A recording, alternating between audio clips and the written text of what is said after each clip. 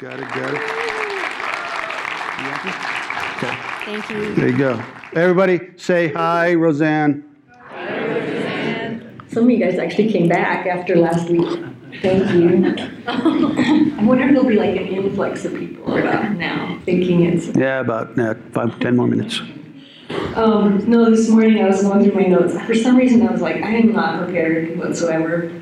Thank God he carries the weight of it. So I'm talking about you, and the dog Put you in such a bad position. Anyways, go. So the dog was kind of staring up at me, so I'm like, hey, okay, I'll just preach to the dog. And he rolls over and falls asleep. So I'm just hoping none of you do that. I was like, oh. I know, if Tucker doesn't even stand. It has a lot of issues as a brown lab. So, hey, so we're going to talk about community this morning. Community is something that in the 20th century we always talked about. Those of us that are a little old, age blessed, when we used to talk about community, you talked about the neighborhood you were a part of, right? I was from Lakewood, California, and that has a specific connotation and an understanding. Even in the New Testament, it was always part of a group, and a person's identity was placed in the group that they were a part of. Whether it was location specific or ethnic, it was where I was. So like if you would ask me growing up, hey, what are you a part of? I'm a California kid, right? I'm a Southern SoCal kid, right? And I went to Lakewood High, and that's what I was. Yet we know in today's world that has radically changed. We know that community is no longer a part of where you were born into, but a community is now a part of something that you get to choose to be a part of. That we're all about our individuality right now. We celebrate the individual. In our nation, now we're a nation of individuals. That's why a lot of people, I think, have a problem with some of the stuff nationally because like, oh, that doesn't mess with me. I'm me. So in today's world, the term community is that. It's a group of people having a particular characteristic in common. So no longer are we, hey, we're Greeley people, or we're Colorado people, or we're whatever we are people. We're individuals, and yet that has created a tension. We love our individuality, but we all want to yearn. And sociologists will tell you that humanity always wants to be a part of something bigger than themselves. And yet, oh, don't mess with me. It's all about me. I love me. I love you, but I love me more. Right? And so we look at our lives as a way of what do we do with that tension? So when the pastor talks about we're a community, like, well, we're a community of individuals. And yet we know that God has designed us not only to be a part of something greater than us, but even when the world was perfect in Genesis, God looks at man and he goes, hey, it's not so good for you to be alone. So we are created to be in relationship. And not just in relationship, but in community. Among a group of people. And there's two sections in Scripture that we're gonna look at. The first is in Acts 3, 1 through 3. And it kind of tells us, and it will show us the story in Acts and the story in Luke, will show us the difference in what society might deem acceptable. And yet what God has for us, what God's called us to, what God has been a part of our lives. So in Acts 3, it says, Peter and John went to the temple one afternoon to take part in the 3:00 prayer service. And as they approached the temple, a lame man, I guess I have that on the slides, a lame man from birth was being carried in. So if you want to have a keynote, a lame man from birth was being carried in, and each day he was put beside the temple gate. So a group of people carried him to this temple gate, the one called the Beautiful Gate, so he could beg from the people going into the temple. And when he saw Peter and John about to enter, he asked them for money. In the New Testament, in Jewish tradition and society, there was a place that the unclean and the impure and the less of society could not go. In the temple, that was that gate. That was the delineation between where a lame person could go and the really holy people could go. It was 75 foot tall. And when you look at this story, you're like, man, somebody had to carry this dude every single day to this gate.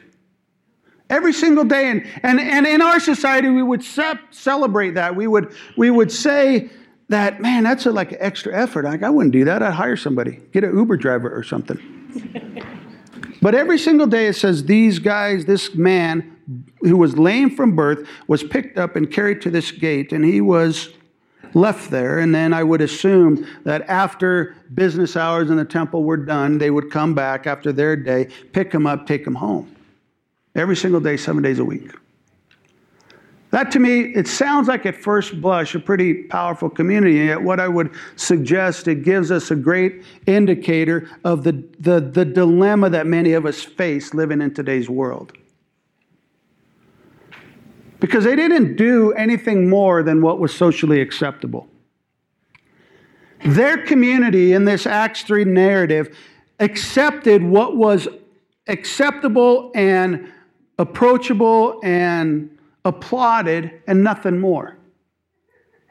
Right? I'm a great friend of his, but I'm just going to leave him where everybody else tells me to leave him, and then I'm not going to do anything else. And sometimes in our relationships, we kind of approach life that way. I don't want to get into your business. I don't want to overstep my bounds. I don't want to talk about anything. I'm just going to be a friend. But really what a friend becomes in today's world is nothing more than someone who pats us on the back. That leaves us close to something that can transform us, but not close enough to be risky. And that's not the community God has for us. It's the community that our world champions because we're a group of individuals. And I don't have a right to get in her face, or I don't have a right to make her uncomfortable. And my relationship sure isn't going to make me uncomfortable. And yet God asks us for so much more. I'm not just eye candy up here. Wow. Whoa, okay. Wow. All I say is wow. Break the tension. It does, breaks the tension. The second story is in Luke. Well, I'm just taking Facebook Live eye candy. No. You started it. Go. I had to get some air out here. Okay. The second story is in Luke 5, verse 17 through 19. It says, one day while Jesus was teaching, some Pharisees and teachers of religious law were sitting nearby, and the Lord's healing power was strongly with Jesus. Some men came carrying a paralyzed man on a sleeping mat, and they tried to get inside to see Jesus, but they couldn't reach him because of the crowd. But when they could not find a way to do this because of the crowd, they went up on the roof, and they lowered him on his mat through the tiles into the middle of the crowd, right in front of Jesus. When Jesus saw their faith, he said, "Friend, your sins are forgiven." In both stories, the friends of the friend or the paralyzed person, they're present, and they're aware of his need. But the friends in Acts are kind of more physically present. They go through the motions. Every day we're taken to the gate. The friends, they're kind of like, hey, we're praying for you. Hope the best for today, but we're off to work. The friends in Luke were present, but they are also engaged emotionally. They were bought into this. They knew the need of their friend, and they truly wanted their friend to meet Jesus. They knew their friend's story. It was more like, you have a need for an answer to prayer, and we want to actively be part of that answer. I think that's a cool challenge for us, too. So what does it mean to be present in community? It's being fully engaged, establishing meaningful connection. It's not just going through the motions. It's listening to a person and finding out their story. When you find out someone's story, It changes your perspective. It's harder to judge somebody when you really know their story. Being present is when you listen without judgment, with the intention of understanding. It's kind of like what we talked about last week. It's learning from other people. It's not putting them on pause when we're distracted by this thing. Sometimes it's like when we talk to someone in church and we find out their problem, we say, yeah, I'll pray for you, and we walk away and we forget about it. Being present is praying right then and there, in that moment. It's making effort to check in on them. It's setting reminders even for, like, to pray specifically. For me, being present, there's a phrase I use to just remind myself. It's care about what people you care about care about. Care about what people you care about care about. Let's go back to Luke again. That scripture says, verse 18 says, some men came carrying a paralyzed man on a sleeping mat. They tried to take him inside to Jesus, but they couldn't reach him because of the crowd. Like what Dave shared, many would stop at that point. Like the other guys in Acts, they stopped at the gate because they knew that's what society expected of them. The guys in Luke were persistent. They were determined to get their friend to Jesus. And they had to think outside the box. If we can't get through the door, how else can we reach him? I can just imagine them brainstorming. Maybe it was like when the inception of the dropping drone.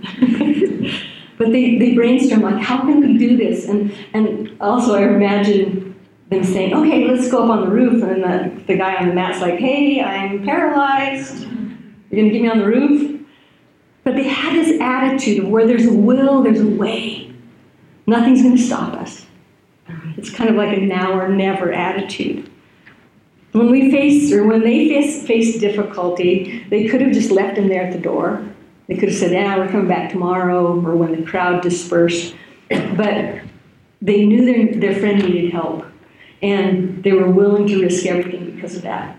Sometimes when we face difficulty, it's hard to press through, but sometimes difficulty can incite determination in us. And I think that's what we hold on to. And then when we succeed, it's even sweeter. I have this picture of those guys looking down through the roof after they'd lowered their friend and set him right at the feet of Jesus.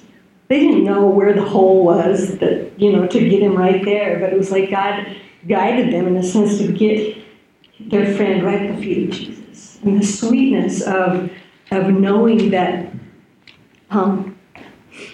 their persistence paid out, in a sense.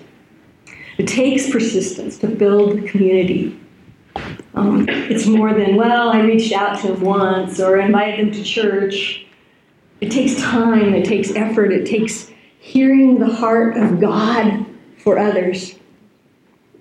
It's like more than just dropping in for a visit. It's meeting for coffee on a regular basis. It's going out to lunch. It's investing of your most valuable resource, and that's your time. So we talk about being present, being persistent, and all that requires sacrifice. And that's a difficult word, right? Because if we're in it for us, if I enter into a relationship for what I can get, the idea of sacrificing time and energy is kind of a difficult kind of concept. Right? And both of those guys, those groups sacrificed time and energy. But what I would suggest to you is that the group in Luke separated itself because they sacrificed and risked their reputation. Now, you imagine being that group of people. Right? Everybody tells you stop at the door, and you got your buddy with you, and he's like, dude, sorry, not going any further. And yes, one of them or two of them or three of them get it in their heads like, I got an idea, we'll cut a hole in the roof. Imagine the group of people, because it was Jesus surrounded by other teachers, the really important people of society, the people that you wouldn't want to attract attention to. They're going, what in the world is going on up there? And yet they risked everything for their friends. When we enter into relationship in a group, in a community, we have to be selfless. The selfishness that is celebrated today is the scourge of community. Because the minute I enter into a relationship with a group of people with a common cause, only concerned about myself and what I can get out of it and what I need, then I counteract all the power that a community brings. I'm the big, giant, sucking sponge that sucks the life out of everything else because, well, it's about me. And really, we think that way. I mean, not you guys. You guys are awesome. But hypothetically, other churches at times think that way. Well, I just need to be poured into. I just need it about me. I just need this time about me. And then society will tell you, when I get to be happy, the time that I'm really happy, then I can just be there for somebody else. But it's just about me right now. And that, honestly, it has the scope of an onion. You can keep peeling that baby back, and then you can look at the plate and it's like, oh, it's just a bunch of pieces. We need to be able to sacrifice. We need to be able to lay aside. The definition of a community is being defined by a specific characteristic. Jesus tells us in John, they shall know that you are my disciples by your love. What a powerful thing that would be. Watch the time.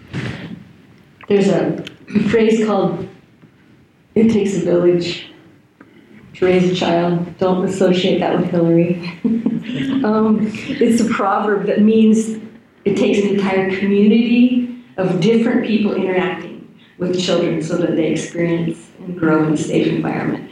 In Luke, the story, it took more than one person to carry that paralyzed man. It took all four guys to carry the mat. And each one had its own corner, and each one had its own equal weight and responsibility. So community it's team effort. And every one of us are part of the process of building community. Worship team, why don't you come forward? So as Zan and I were praying about today, we felt like even in the midst of the time change and the stuff, that God wanted to do something in some of your lives. For some of you, the idea of contributing to something larger than yourself resonates, but you really don't know how to go about doing it. You see, a community isn't just about you and Jesus, right? A community is a group of people coming together. And in your bulletin there is a piece of paper. And some of you, actually I would say all of you, have someone in your life that's on a mat right now. It isn't here, might not even know Jesus, but man, life is tough. And that person might just relegate themselves to what society tells them is acceptable, that this is your life. This is all your life will ever be. I'll drop you off at the gate, you beg, come home, and that's it. There's no other experience to be had. And yet, this is what I believe. I believe that you have been placed in that person's life for a reason and a purpose. Maybe just to pick up one side of that mat. Not all of it. It's a lot of burden to carry all of it. But I would love you to think about a name. And in your seat in front of you, probably there's a pen. And have the courage to write a name down. And we can either do two things. We can collect them, and on Wednesday and all through the week, I will pray and a team will pray, and then on Wednesday night we'll pray. And if that's the case, just put them when you walk out, you'll see a list of prayer, and there's a basket, I think, there. You can just put them in there, and we'll put them up, and then we'll pray about them. Or take them home. But who's that on the mat that God has brought your way? Who has God asked you to serve? Who has God asked you to look at? Who has God asked you to minister to? And it's not just about bringing them to church, but it's about sharing life with them. It's about introducing them to Jesus in ways that they would understand. And so I'd love to pray about that. So if you haven't wrote it down and it's in your head right now, can you just hold this in your hand as a symbol of that person? Father, you see these pieces of paper. You see the names that are either written on them or will be written on them. And I pray, God, that even now that your Holy Spirit would begin to stir in their hearts the possibility that there's something more. And that, God, these men and women that you have brought this person to mind with, that they would not stop because society tells them to. That they would not stop pursuing them because they are deemed unclean or unfit or unworthy of what society would deem acceptable. And I would go so far as even to say what church is deemed acceptable. That, God, in Christianity, there is no gate that stops men and women. That in Christianity, all can come before the Father. And so, Lord, I pray a time this week that would be given and a time that would be able to be shared. Words that would be given that would be encouragement and courage that it would take to enter into relationship. We pray this in your name. Amen. Let me say one more thing about this. This does not make you God and the Holy Spirit.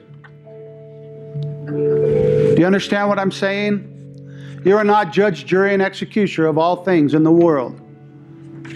That's not what the people did. The people brought them to the foot of Jesus and let Jesus be Jesus to them. Okay, so I want to encourage you on that. Lay him at Christ's feet and let Christ be Christ. We're a poor semblance of the Messiah. Let him be him. Okay, go ahead. It's an interesting part of it. The end of that story in Luke. The men were probably motivated by, the physical need of their friend.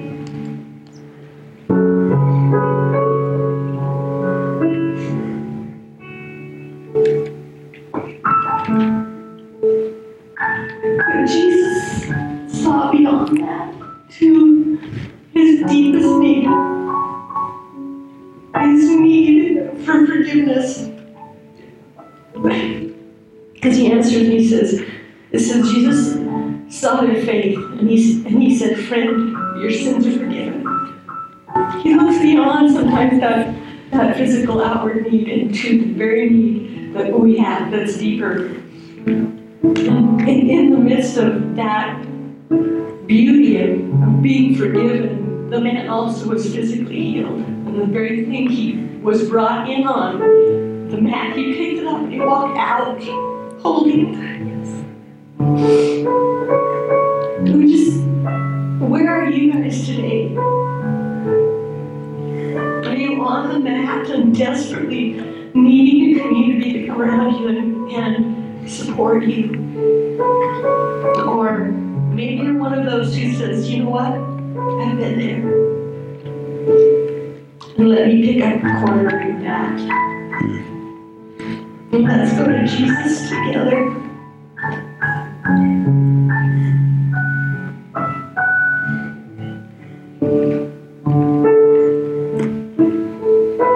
So, if there's some of you guys who feel that it's like, I need prayer, we just want to offer the opportunity. You guys come down here. And if it's one of you who says, you know what, I want to be there. I want to be the one taking you to Jesus or being that support for you. You guys come down too and pray for those who may need the prayer.